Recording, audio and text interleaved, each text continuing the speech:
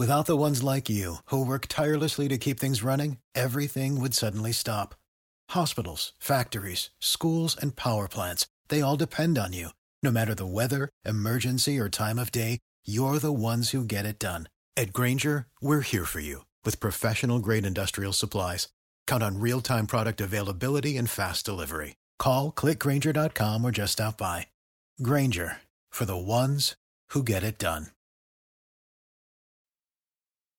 Hello, and welcome to another edition of Play Me or Fade Me. And thank you for joining us as always. And that's a winner. Yes, you can make it back to back winning days in the podcast. Yeah, yesterday was a cheap one, but I'll take it. So a little housekeeping before we get started here. It's an interesting week. If you want to hear my initial reaction to every single line that was posted on Sunday for the NCAA tournament, I did a special edition podcast with my good buddy Toby, probably the most challenging podcast we've done. The lines were coming out right as we did the podcast. Things were moving like mad. I had a tough time finding things, but we give you our gut reaction to most games, and I think I made 11 wagers on the podcast. We'll see if I change any of those on the official podcast as the week goes on.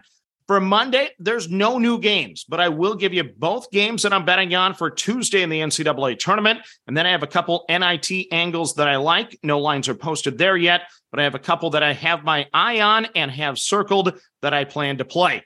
Then as the week goes on, I'm going to be taking a couple days off. I'm going with some friends to the book. Yeah, I got to be at a sports book for the opening round of the NCAA tournament.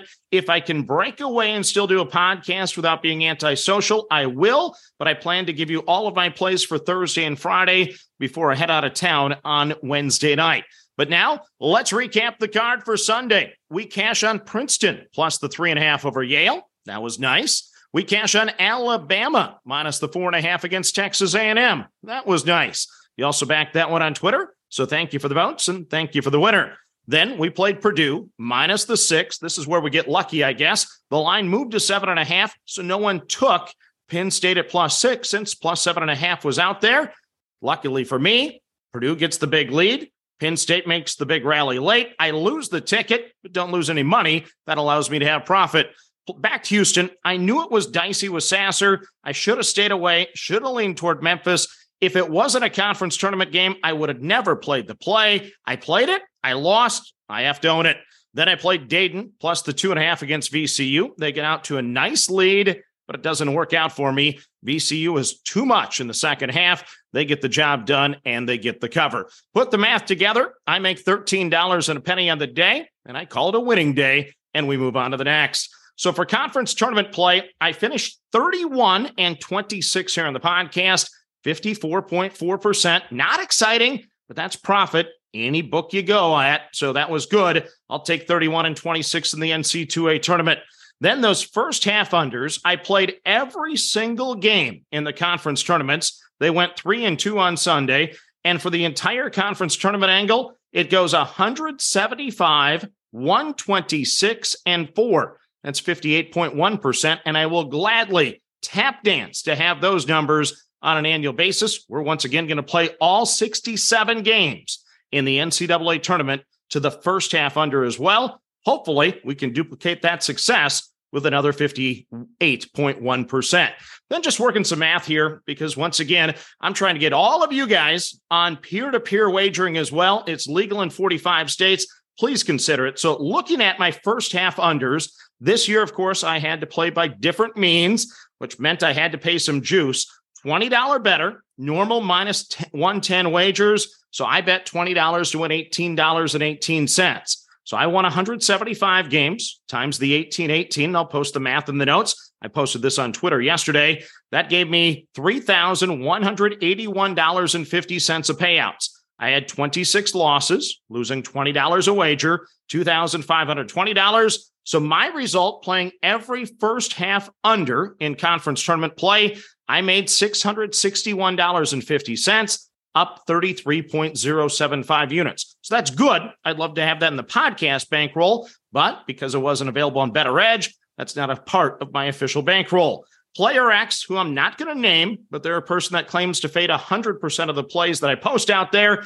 They would have had 126 wins times the $18.18, $2,290.68. They would have had 175 losses times the $20. That's $3,500. Their end result, fading me on 100% of those plays, they would have lost $1,209.32 or 60.466 units. Then the book, collecting the juice in between, they would have made $547.82. They would have profited 27.391 units, provided the two of us are both playing on the same site and betting each of those games, like, once again, Player X claims to be doing. So then on peer-to-peer, if I were there and we had enough of a market to support it and every bet got accepted, I would have made 49 units. So I would have improved my profit by 15.925 units. That's a huge difference, of course, over 40% variance to the positive compared to what I earned. And I would love, absolutely love to have those 49 units in my podcast bankroll right now. Player X would be down 49 units, so they would have actually improved as well by 11.466 units. And the book, of course, would have been out 27.391 units. The moral to the story, once again, I highly encourage anybody in one of the 45 states where it's available, please consider peer-to-peer wagering, whether that be Better Edge, Bet Openly, whatever the site may be, please consider it.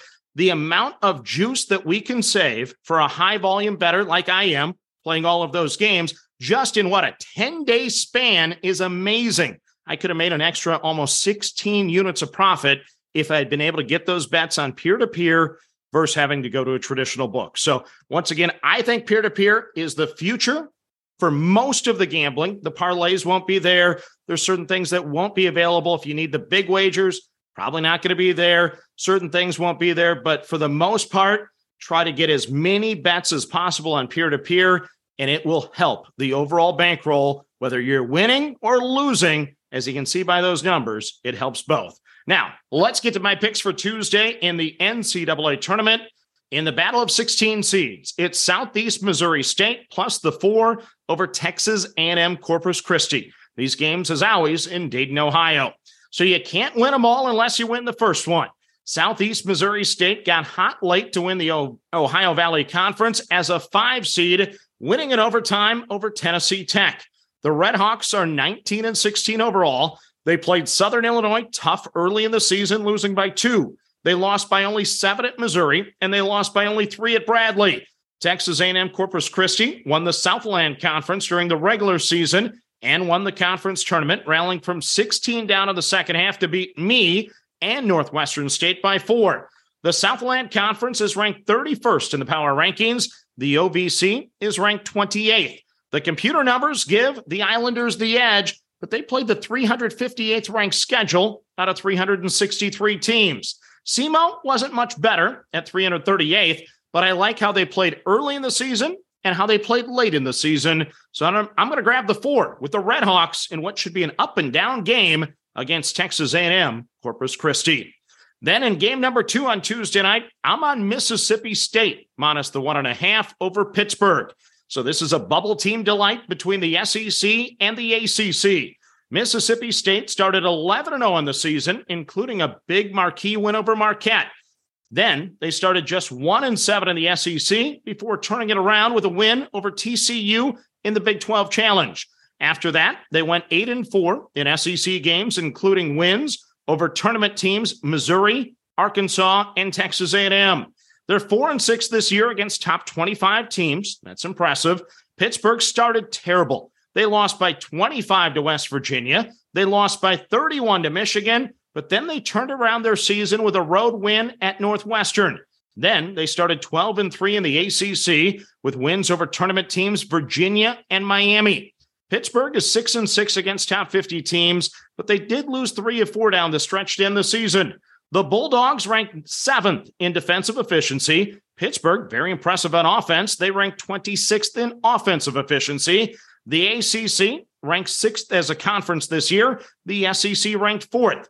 The Bulldogs felt they deserved better than a trip to Dayton. I expect them to come out blazing on Tuesday. I'm laying the 1.5 with Mississippi State over Pittsburgh.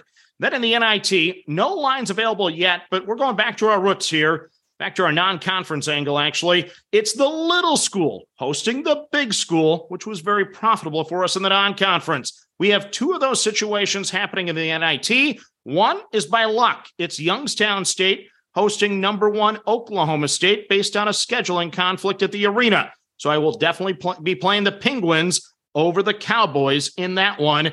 Then the other game, it's Liberty hosting Villanova. So once again, 2 little schools that'll definitely be up and excited for the opportunity to host the big school. So I'm circling both of those games. Once the lines are posted, I plan to jump on them and play Youngstown State and Liberty, but no lines available yet. So no official play quite yet. So let's recap the card for not Monday, but Tuesday. In the NCAA tournament, I'm on Southeast Missouri State plus the 4 over Texas A&M Corpus Christi, and I'm on Mississippi State minus the 1.5 over Pittsburgh. And once again, if you want to hear my instant reaction, along with my good buddy Toby, to every single line available for the NCAA tournament, please go back to the Sunday podcast we drop as we go through it all. But as always, manage that bankroll. Don't chase money. Have fun, and let's cash some tickets together. Good luck, everyone.